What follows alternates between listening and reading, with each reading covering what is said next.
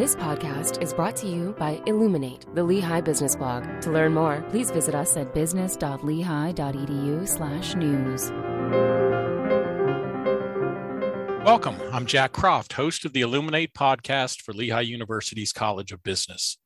Today is December 1st, 2021, and we're talking with David Ray about how to increase fairness and justice in the delivery of basic needs services.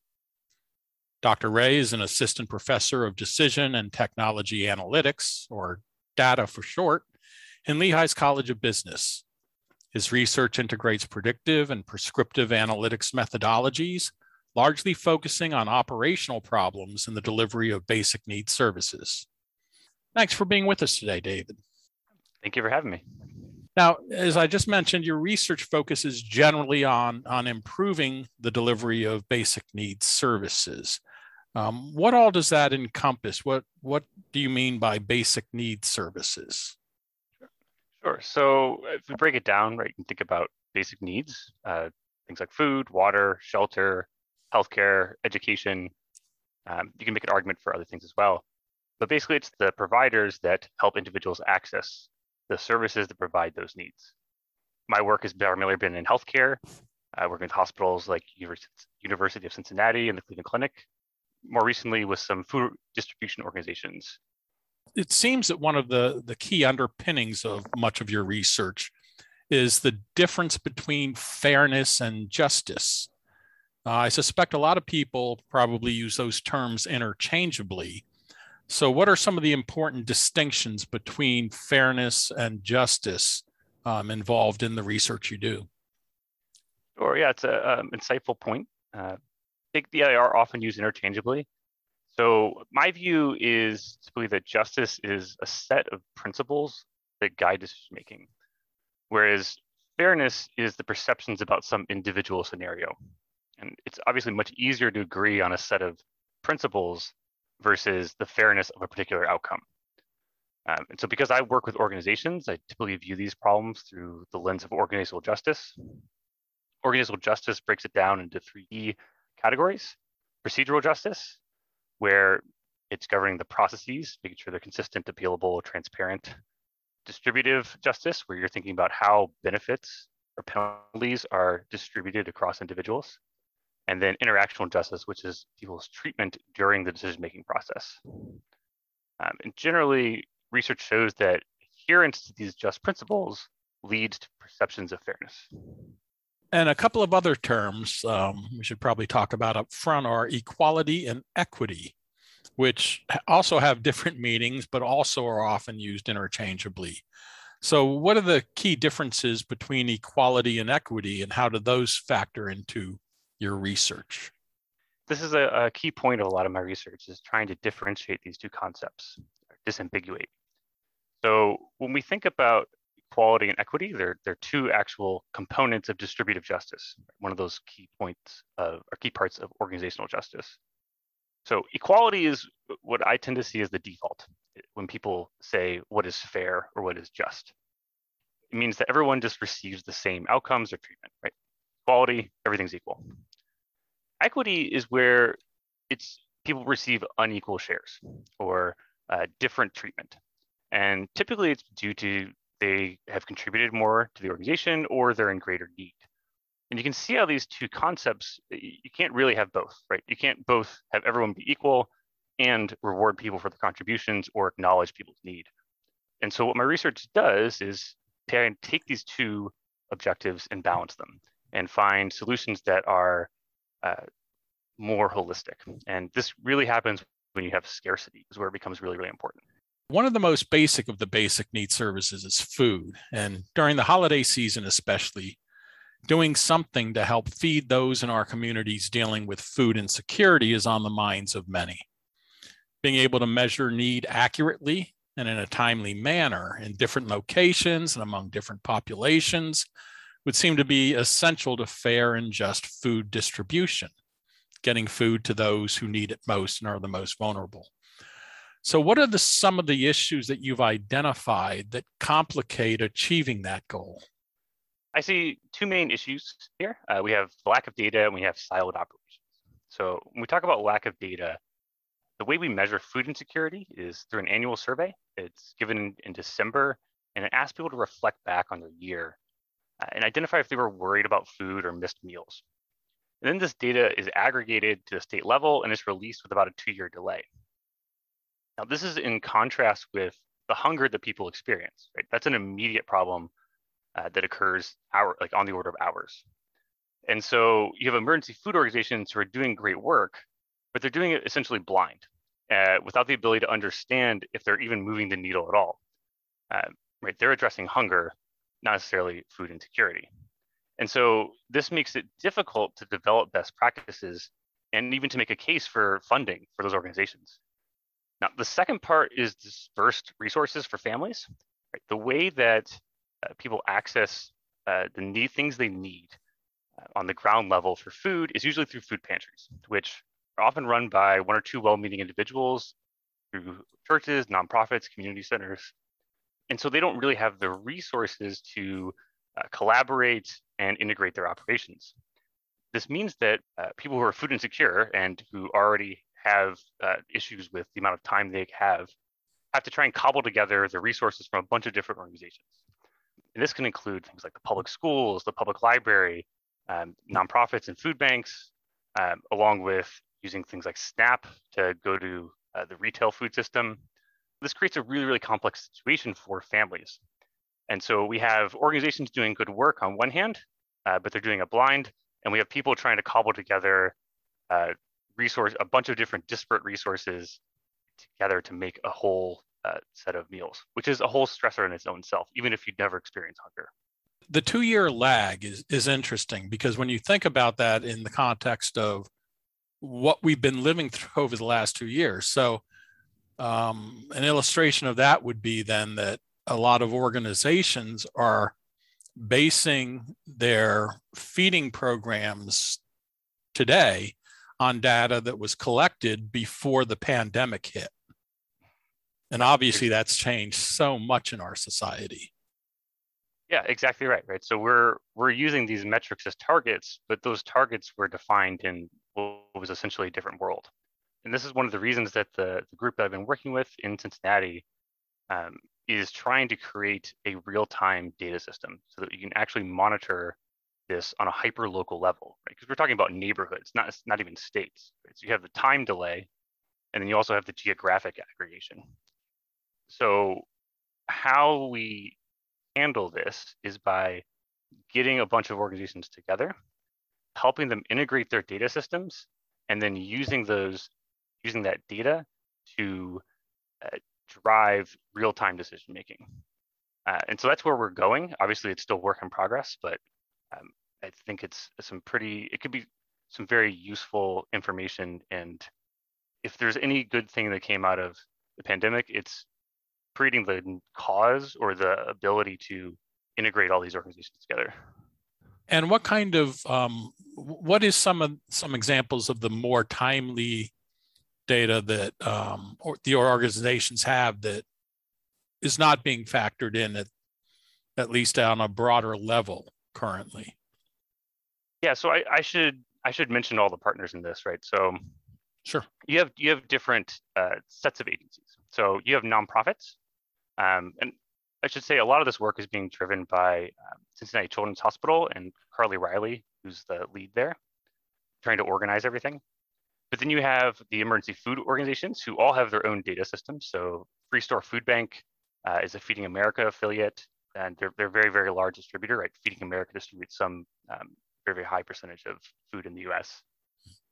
You also have local organizations like La Soup, who does some cool work rescuing food and turning it into meals and distributing those in a slightly different way than most food pantries.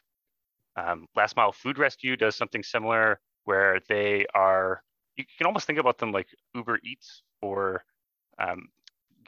rescuing food from grocery stores, stadiums, and then getting it to local food pantries.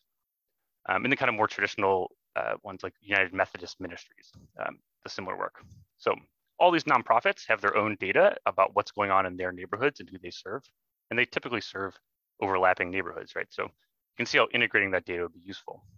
You also have local government data like public schools, who runs feeding programs, the public library, who offers other kinds of services are access drop-off locations, job and family services, which deals with the SNAP or EBT benefits.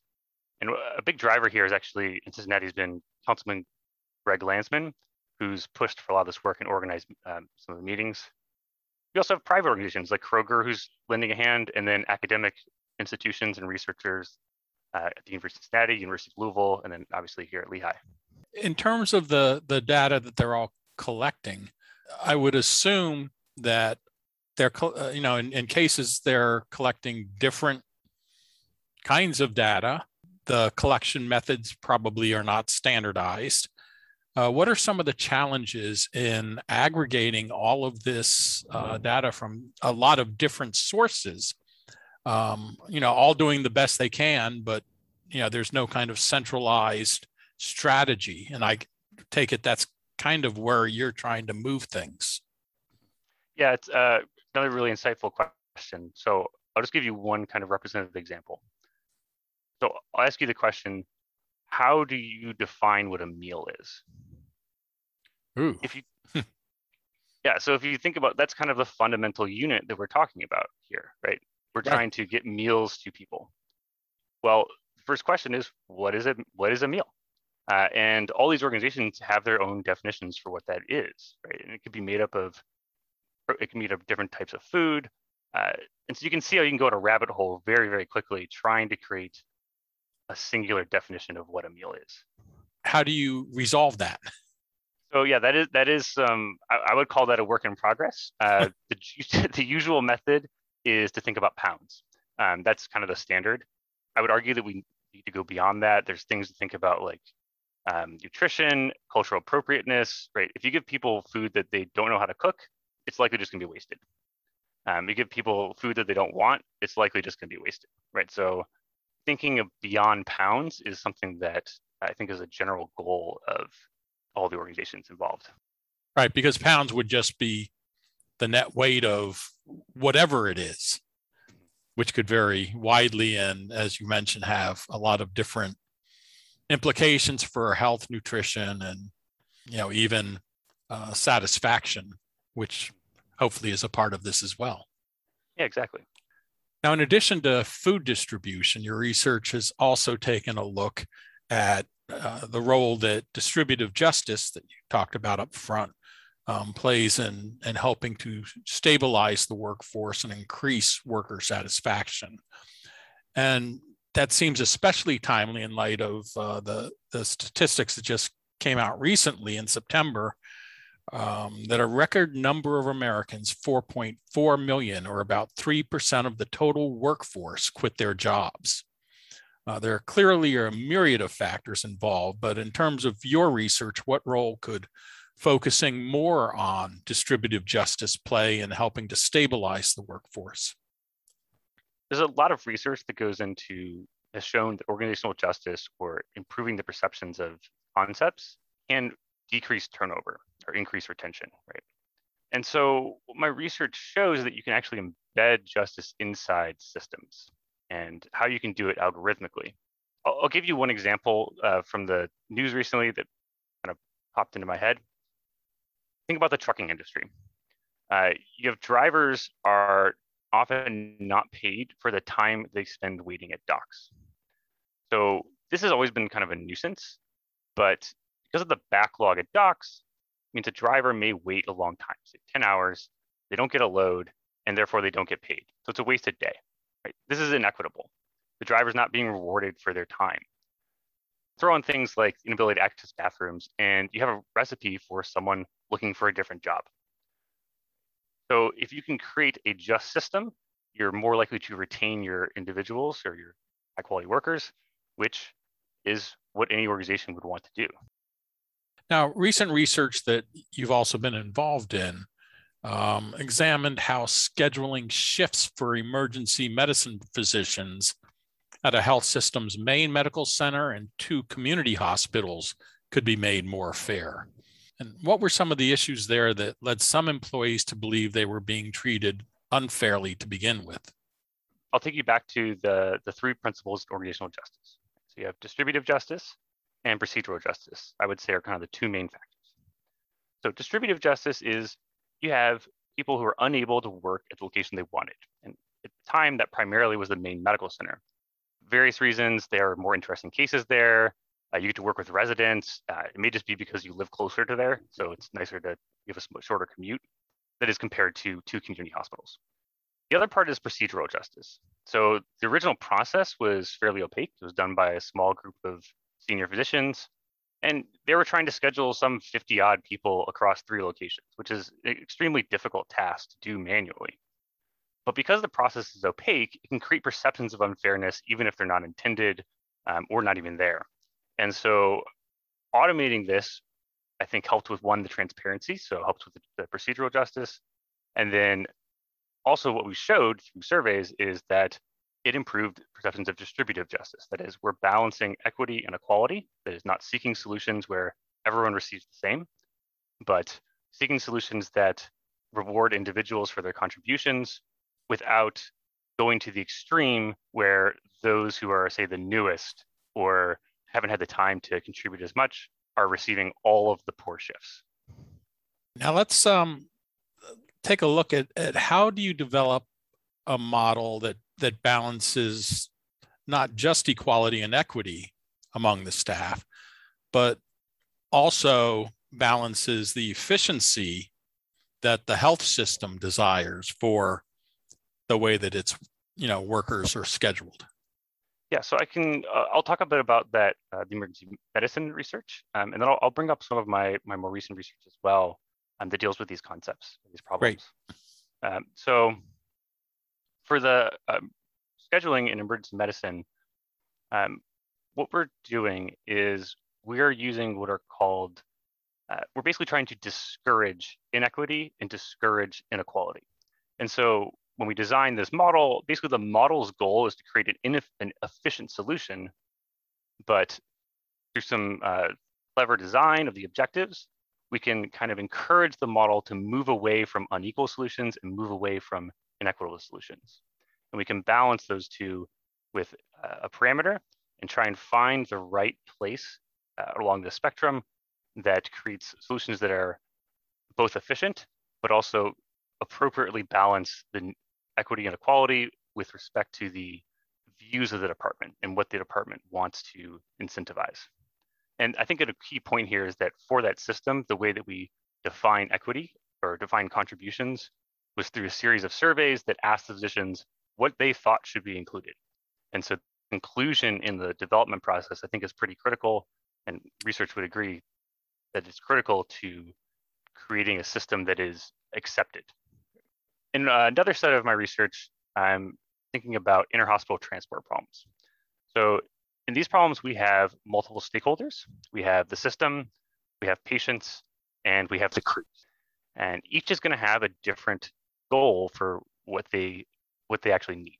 So the system wants an efficient solution, right? It wants to minimize its costs so that it can keep its profits high and keep costs down for their customers, patients. You also have the patients themselves need equitable treatment. That is, they have different needs. They need to be moved different speeds because maybe one person that has a more severe condition needs to move faster than someone else who can stay in the hospital they're at for an extended period of time. And then you have the crews who they're all salaried. So generally what you're trying to do is balance your workload, or you're trying to create equal solutions. So we have 3 stakeholders, 3 different objectives. How do you balance this inside a model? Well, you use the same kind of method we did in the scheduling process. That is, you create an objective that seeks efficient solutions, but you discourage unequal and discourage inequitable solutions. And the key is trying to balance those treatment of your different stakeholders to find a solution that is acceptable to all. Similar to the health system research you were talking about previously, with this one, the crews who were providing the transportation, where did you get the ideas from them, or how did you get the ideas from them of what they considered inequitable or unequal treatment that needed to be addressed? This goes back to the same idea that I talked about, engaging with the emergency medicine physicians who are trying to make their schedules. it's engaging with the crews and trying to figure out what their pain points are. Right? So what I did was I went on ride-alongs, figured out what they were doing on a day-to-day basis, talked with them, and kind of a general consensus is if you're, say, one crew and you're running back and forth between a bunch of hospitals, basically working all the time, and you see that your colleagues are sitting over at the main medical center doing nothing, you're a little bit dissatisfied. Now, the reason that situation actually happens is because you have different crew types. You have some that are reserved for high acuity patients. They have more training. Usually they have a nurse on board is the main difference. Whereas you have perhaps a crew with lower training, and so sometimes they will be used more by the dispatcher. Right? It creates a sense of inequality. You have some crews working way too much, some crews potentially not working enough. So you need to balance these two, but you're also balancing it with the needs of patients, because you do want to make sure you have that high acuity or highly trained crew available for high acuity patients. You're trying to balance this equal treatment of your crews versus the equitable treatment.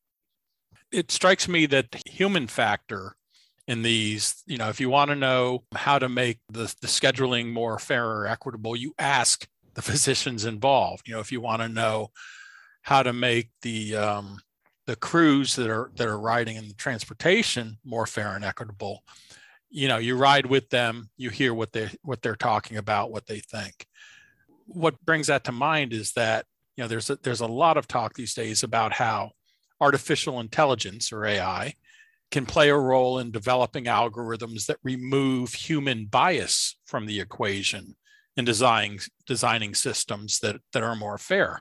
So it's kind of like, how do you get that? How do you strike that balance with like positive human factors and eliminating, human bias from it? So what are some of the pluses and minuses in terms of the potential of AI to build the kinds of and design the kinds of more fair and just systems that you're seeking to build?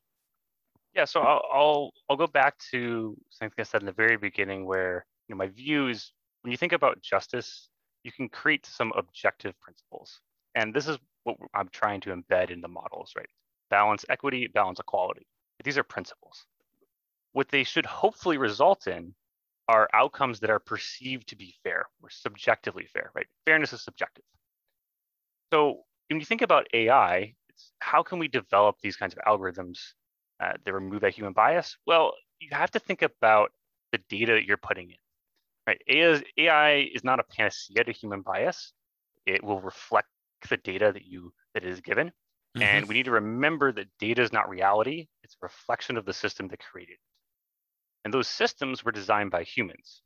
And often the data was manually entered by humans, which means that it often contains our implicit bias. And so any AI trained on data may actually end up reflecting our own biases. So I'll give you two examples that come to mind. One is from an Amazon hiring algorithm that came out a few years ago. Essentially, their goal was to try and predict who would make it up into upper level management. And so what they did was they trained their algorithm based on who was in upper level management and said, okay, we're going to use this to decide who we hire. Well, as you might imagine, as with most companies, the people in upper level management are generally white men.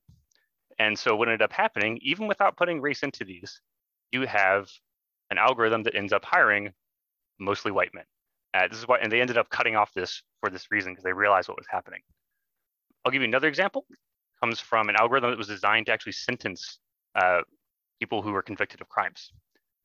What they did was they used some prediction algorithm to try and say, will this person commit more crimes if we don't put them in jail?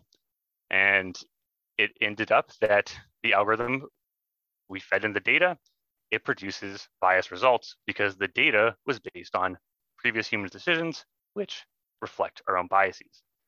So I think a major challenge with artificial intelligence here is not necessarily we want to push all the responsibility on there, but the question is how we can integrate that algorithmic decision-making with human decision-making to get to the best possible outcomes, and probably acknowledging that we're never going to be perfect. David, thank you so much. I think that's the time we have for today, but you've given us a lot to think about. There seems to be a lot of balancing of a lot of different things in the work that you do to build a more fair and just system for the basic services that a lot of people need. So thanks for being with us today. Thank you so much for taking the time to chat with me. I'd like to once again thank my guest, David Ray.